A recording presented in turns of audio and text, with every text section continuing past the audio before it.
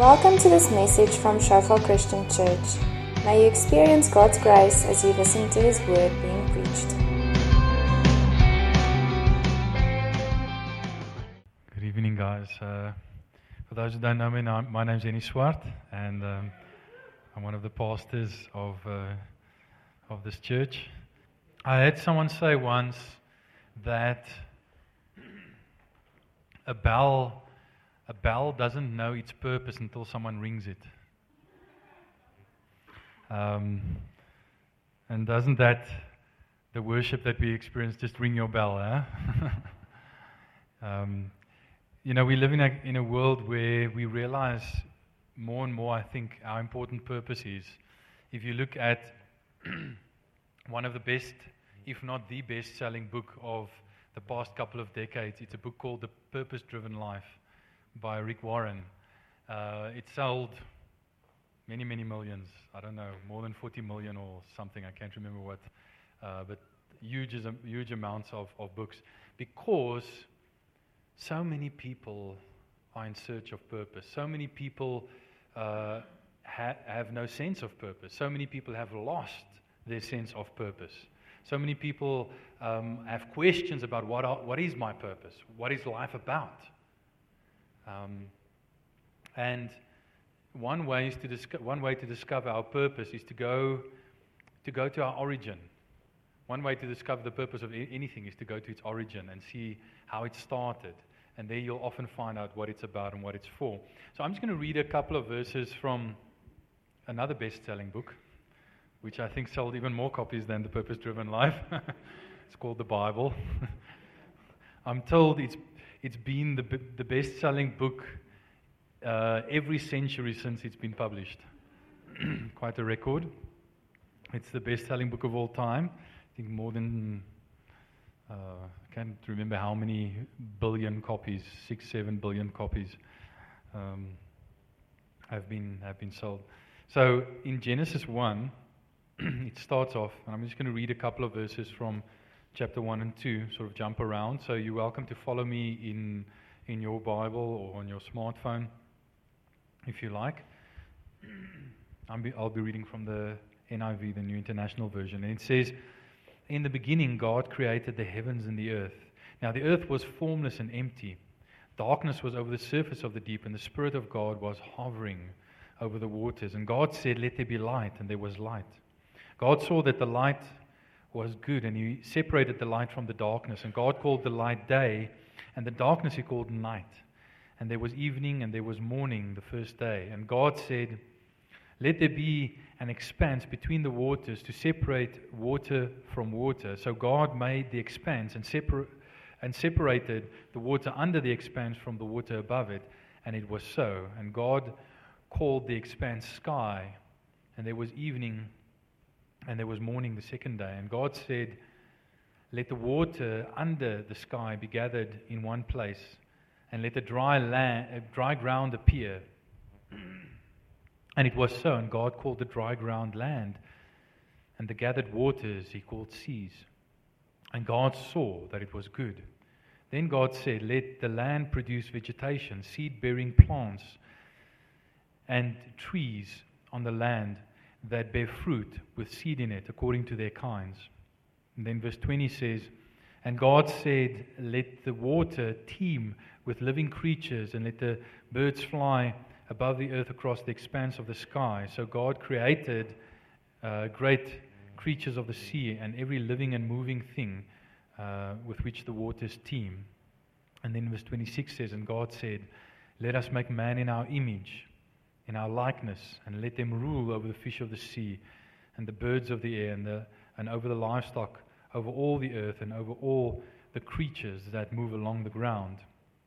So God created man in His own image. In the image of God He created him. Male and female He created them, and God blessed them and said to them, 'Be fruitful and increase in number. Fill the earth and subdue it, and rule over it.' And then this verse 31 says, 'And God saw all that He had made, and it was very good. And there was evening, and there was morning the sixth day.' And then finally in chapter 2, verse 7, it says, 'And the Lord God formed the man from the dust of the ground and breathed into his nostrils the breath of life, and the man became a living being. And these verses, I've skipped over a lot of verses, but it's such a well-known portion, I don't even have to read everything because many of you will know a lot of it. But it tells us a few things about creation and a lot about ourselves as well. Firstly, it tells us that creation has a beginning. And science has confirmed this. I mean, when we look with our powerful telescopes, just by the way, do yourself a favor, when you have some time, go to the website of the Hubble telescope and go and download some of those pictures. The Hubble telescope is that telescope they sent into orbit around the Earth. Massive telescope. So, they bypass the whole atmosphere, so, visibility a lot better.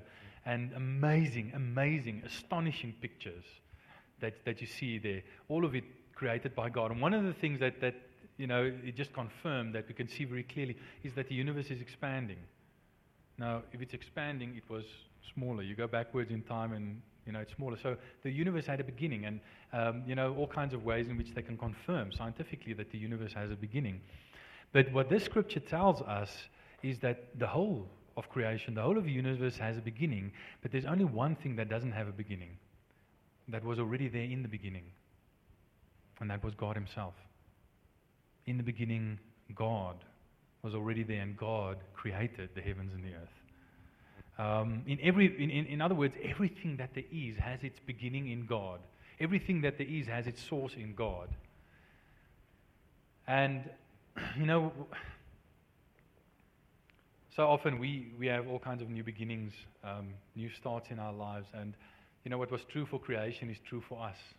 What was true for the beginning of creation is true for every new beginning in our lives. If in the beginning you have God, you have enough. We don't have to be afraid. As Christians, we don't have to be afraid of new beginnings. We don't have to be afraid. We don't have to stand back. We don't have to wonder, do we have what it takes? Is there going to be enough? If in the beginning you have God, you have enough. You have everything that you need. It also tells us that creation was created out of nothing, which is,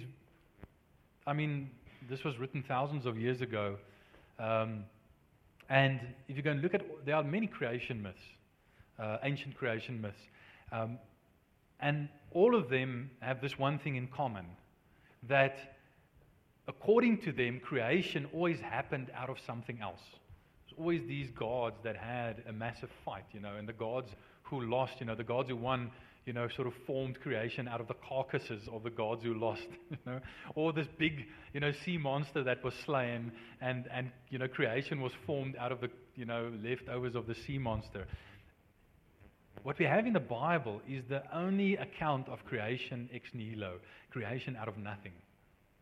In other words, what this tells us, which is so different from other creation accounts, is that God created creation out of nothing and gave creation a character of its own. Now, if you think about the other ancient myths, it was always created out of something else, and it didn't have a character of its own. It took on the character of that which it was created out of, and it would pass away. And almost all the ancient religions, without exception, for that reason, saw physical creation as unimportant, irrelevant. Sort of, even now in the Eastern religions, it's seen as a illusion. Creation is seen as an illusion. And in all the religions, the ancient myths and religions, this physical creation was seen ultimately as a bad thing. In other words, your body was the prison house of the soul, and what we were aiming towards was escape from the body. And it's interesting, if you look at the ancient myths, it tells you that the physical creation is unimportant. If you look at the modern myth, it tells you the physical creation is all there is. But the account we have is very different. God created everything out of nothing, and it actually has a character of its own, and it means something. In other words, it's not unimportant. And therefore, I mean, it's not surprising when you look back at history and you see all the people who believed in these ancient myths and religions, they didn't really work to change creation, to better creation. They didn't work to end slavery. They didn't work to end social injustice. But Christians have done that. Because where they see the world as passing away, the end is when this world passes away and you escape earth to get to heaven. Go and read Revelation 21. What happens? We don't escape earth to get to heaven. Heaven comes down to earth. Heaven invades earth. Heaven enters earth. And you know, this gives us the only thing that really gives us a good reason to do anything this side of eternity. Because we know this creation is going to last forever. It's going to be renewed, but it's going to last forever. Some of you thought you were going to heaven, right? You were told you were going to heaven. Now, you're not going to live in heaven. You're going to live in the new earth. Heaven's going to come to the new earth. And heaven and earth are going to be joined as one. And another thing it tells us is that creation was created by God. It's very, again, you know, interesting. If you look at all the ancient myths, you had all these many gods. And all the different gods, you know, you had a god of the sea who took care of the stuff of the sea. You had a god of the sky and the rains, and you know, Zeus was the god of thunder, and you had a god of you know, fertility and harvest and all that kind of stuff. And creation itself was given divine aspect. It was deified. Okay? And that caused people not to study creation and try and understand creation. And that's why for thousands of years there was no scientific progress.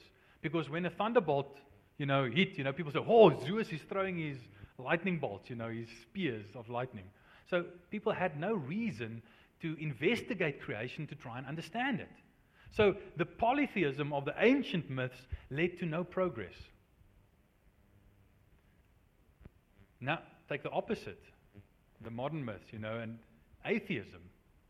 If there's no God, as opposed to many gods, because a lot of the scientists will say, no, you know, the problem is, you know, these gods and the deification of everything.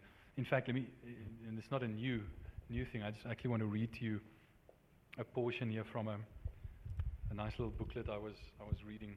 I found this very interesting.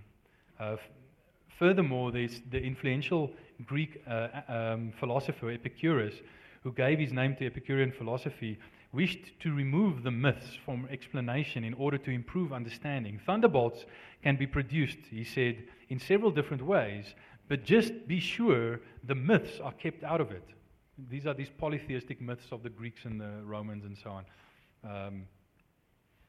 And they will be kept out of it if one follows rightly the appearances and takes them as signs of the unobservable. And then the author, John Lennox, goes on and he says, such denunciation of the gods, together with a determination to investigate the natural processes hitherto almost exclusively understood to be the activity of those gods, inevitably led to the decline of mythological interpretations of the universe and paved the way for scientific advance. Xenophanes was, however, not the only ancient thinker to criticize the polytheistic worldview. More importantly, he wasn't the first to do so. Unknown to him, presumably, and centuries beforehand, a Hebrew leader called Moses had warned against worshipping other gods, bowing down to them, and bowing down to the sun, moon, and stars of the sky. Later, the prophet Jeremiah, writing in about 600 before Christ, similarly denounced the absurdity of deifying nature and worshipping sun, moon, and stars. We reach now, because John Lennox is interacting with Stephen Hawking, one of the most famous scientists of our time, and he says, we now reach a crucial error that seems to have escaped Hawking's attention. It is to imagine that getting rid of gods either necessitates or is the same as getting rid of God. Far from it. For Moses and the Hebrew prophets, it was absurd to bow down to various bits of the universe, like sun, moon, and stars, as gods. But they regarded it equally as absurd not to believe in or to bow down to the Creator God who made both the heaven, the universe, and them. And what we see is, if you go to the other extreme, I mean, many modern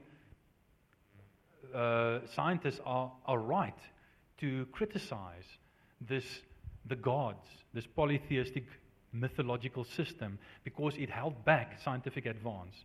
But if you go to the other extreme and you become atheistic, and you don't only throw out the gods, but you throw out God, you also don't have a basis for science.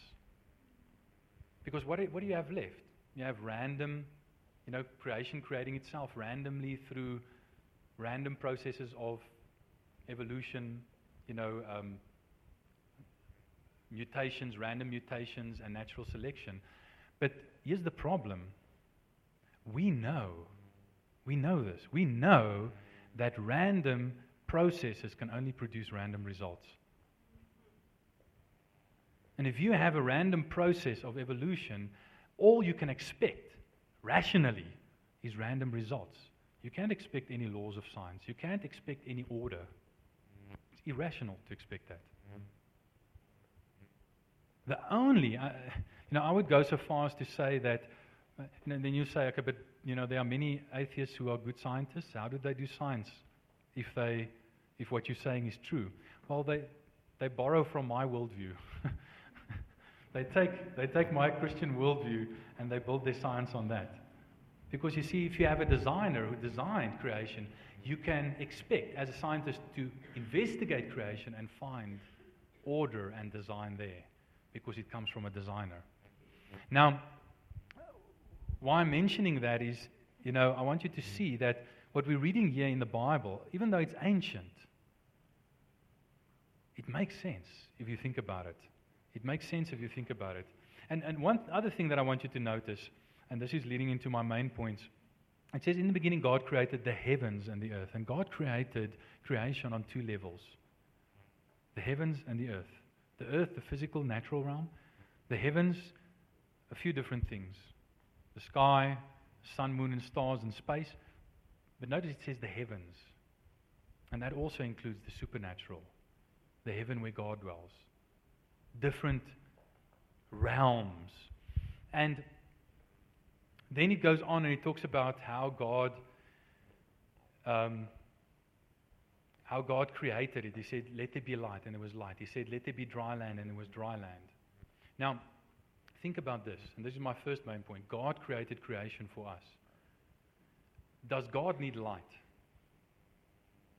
No. Does God need dry land? No. He coped for eons in the past without any dry land. Okay? Who needs light? We do. Who needs dry land? We do. In other words, before we were created, God had already created creation for us. God created creation with us in mind. God created creation for us. Creation was created for us, with us in mind. And that creation was created on different levels. The heavens, supernatural, which includes the supernatural, and the earth, which includes the natural. And then God created us in it. But not only was creation created for us, but we were created for creation. Right? I mean, if you think about it,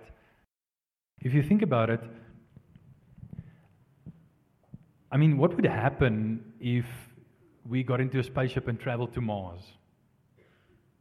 Got out and took a nice deep breath of Martian air. We die, right? Because Martian air has less than 1% oxygen, I'm told. Our lungs weren't created for that. Our lungs were created for exactly what we have here on Earth. We can breathe the atmosphere of Earth, and it works for us. It works for us. But not only that, I mean, look at all these nice stuff we have here with our keyboards and sound equipment. And all of this was in creation, placed there by God for us to discover and make all the stuff that we've made. Not only was creation created for us, but we were created for creation. Creation brings out the best in us, and we bring out the best in creation as human beings. But human beings are quite unique in creation. In that, as far as I can see, we're the only part of creation that simultaneously lives in both realms of creation, the heavens and the earth, the supernatural and the natural, the spiritual and the physical. And we see that partly in Genesis 2 verse 7. It says, "And God formed man from the dust of the ground," the physical, "and breathed into his nostrils the breath of life," the spiritual, "and man became a living being." Can you see that we live, as it were, simultaneously in both realms? It's like the Matrix.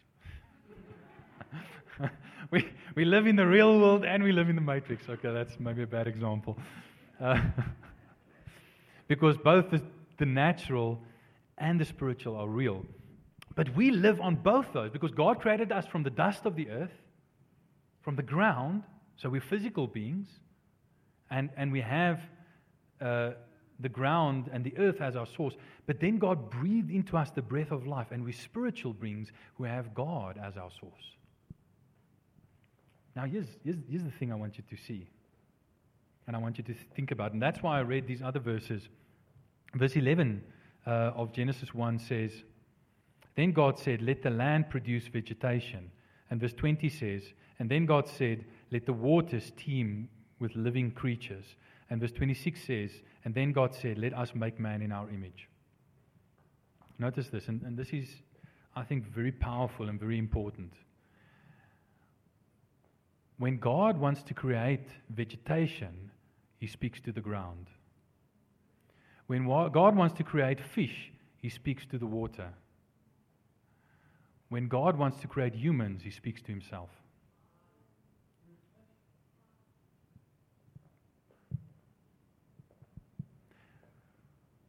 When God wants to create something, He speaks to its source. For the vegetation, it's the ground. For the fish, it's the water. And for us, it's God Himself. Now, what happens when you remove something from its source? What happens when you remove vegetation from the ground? It dies. What happens when you remove a fish from water? What happens when you remove human beings from God? We die. When you remove something from its source, it inevitably dies. And that's exactly what we see happening in the rest of the Genesis account. We see God placed Adam and Eve in the Garden of Eden, everything perfect, in perfect relationship in God. And then comes the temptation.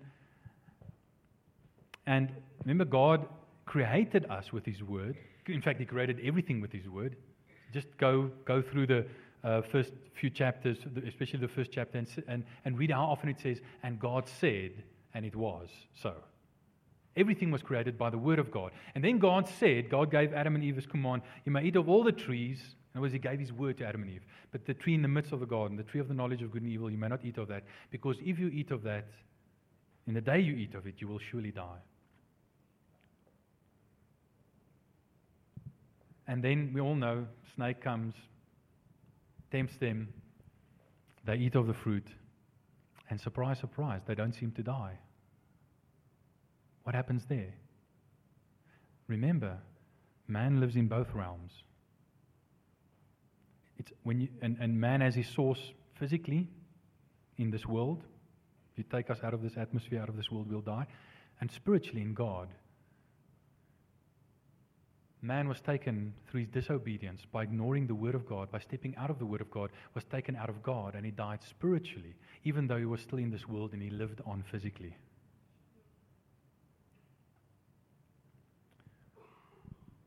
And the reaction to that was immediate and quite shocking. When God came into the garden again, in the cool of the evening, to walk with man, in other words, to have that fellowship with man. What did man do? What did Adam and Eve do? They hid from God. They ran away from God. They covered themselves. They tried to hide from God. In other words, they got to the place where they wanted to separate themselves from their source spiritually. And that has been our problem ever since. Ever since, that has been our problem. And we are separated from God, separated from our source, and therefore our spiritual source, and therefore spiritually dead, even though we are physically still alive. And that's what makes it so difficult, because when that happened, God in the beginning created the heavens and the earth, and God created it all as one, and it was connected. And when we sinned, when we disobeyed God's word, when we separated ourselves from our source, not only did we die spiritually, but the spiritual realm and the physical realm were, in a sense, separated, severed, disconnected, and causing lots of problems. Now, so in other words, on the one hand, creation was created for us, and we were created for creation. But on the other hand, we were created for God. But here comes the surprise. We were created for the Creator. We severed that connection, and therefore the Creator was created for us. See, the phrase "in the beginning" appears another time in the Bible. You know where it is? John 1. In the beginning was the Word, and the Word was with God, and the Word was God. And then verse 14 says, and the Word became flesh, and came and dwelt amongst us, and we beheld His glory, the glory as of the only begotten of the Father, full of grace and truth. In other words, the uncreated Creator became part of the creation He created. The uncreated Creator became part of the creation He created. The Creator was created for us. Not only were we created for the Creator, but the Creator, to solve this problem that we created, by severing ourselves from Him, by separating ourselves from our source, He was created for us. And then we know the story. Go on with the gospel and towards the end of the gospel, and again, you have a scene in a garden. Just like there was a temptation in the garden right at the beginning, so now there's a temptation in the garden again. But this time, things look a bit different.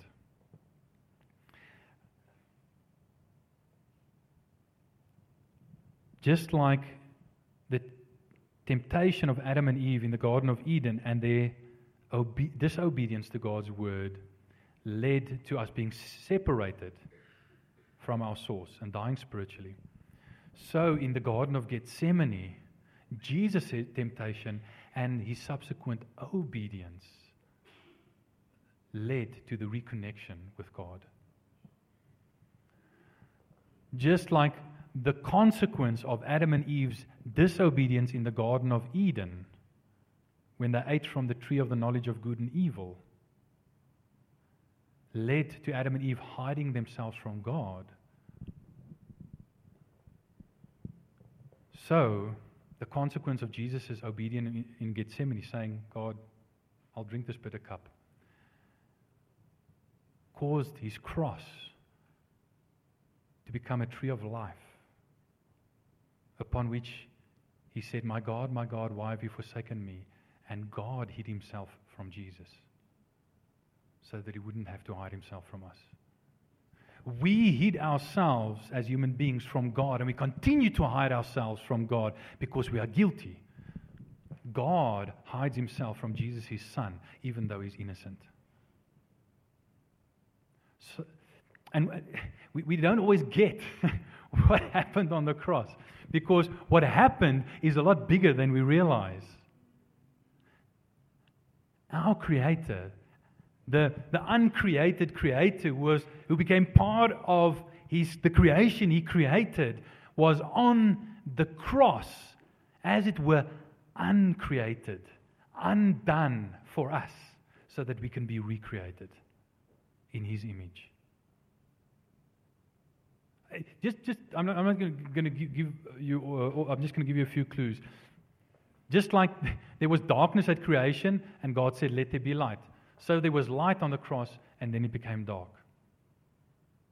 Just like God came looking for man, and man hid himself in the garden. So Man on the cross cried out to God, and God hid himself from man.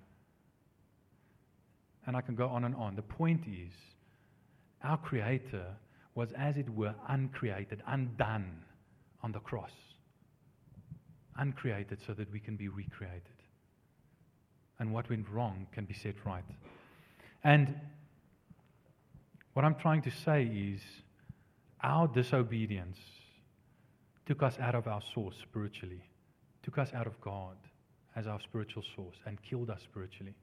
And Jesus' obedience gives us a way to get back and reconnect with God. And once again, have the fellowship with God, the connection with God that we were created for, our purpose. It's only in creation, in relationship, fellowship, intimacy with God, that this bell can be rung and know what it was created for. Only in relationship with God, because that's what I was created for. That's what you were created for. And until we discover that, we will always feel disconnected, unfulfilled, purposeless, useless. Psalm 1 says, "Blessed is the man whose delight is in the law of the Lord and who meditates on it day and night. He's like a tree planted by streams of water, which bears its fruit in season, and its leaf does not wither, and everything he does prosper. Not so the wicked, who does not delight in the law of the Lord, nor does not delight in the word of God. They are like what? Like chaff, blown by the wind, unrooted, uprooted." So often we live like fish, gasping for air outside the water. So often we live like plants, pulled, uprooted out of the ground that sustains us, withering and dying. And we wonder why. It's because we've lost connection with God. We've been disconnected from our source. That is what all of us, without exception, are longing for. That is the only thing that will satisfy us. You can get everything else in life. But if you don't get this, you'll never be satisfied. You'll never be happy. If by the end of your life you haven't chosen Jesus, it won't matter what you've chosen. It won't matter. And that is the message, the cosmic message of restoration that we have for this broken, uprooted world. It's a story of hope. It's a story of restoration. It's a love story. It's a powerful story. It's called the gospel, the good news. Father God, we just want to thank you, Lord, that you have made us part of your story. And thank you, Lord, that your story, Lord, has an amazing beginning, it has an amazing ending, and it's amazing all the way through. Thank you that we can be part of it. Thank you, Lord Jesus, that you, as our Creator, that you were willing to be uncreated so that we can be recreated. Thank you, Jesus, that you were willing to be undone so that we can be redone. Thank you, Lord, that you give us a way to be reconnected to our source so that we can again be like fish in water, like vegetation in fertile soil, so that we can again flourish the way that you designed us to, so we can again fulfill our purpose and be satisfied. Lord, and that is my prayer for each person sitting here this evening, Lord. I just want to bless them in Jesus' name, not only with a reconnection to their source, but with an experience of that reconnection, an intense, deep, fulfilling experience of that reconnection. I pray, Lord, that this sense of lostness, of disconnection, of being like a fish out of water will fade away as we get once again rooted and anchored in you. In Jesus' name. In Jesus' name. Amen. Thanks for listening to this message from Shofar Johannesburg. May the grace you received produce God's greatest glory and your greatest good. For more information and sermons, please visit our website at www.shofar.joburg.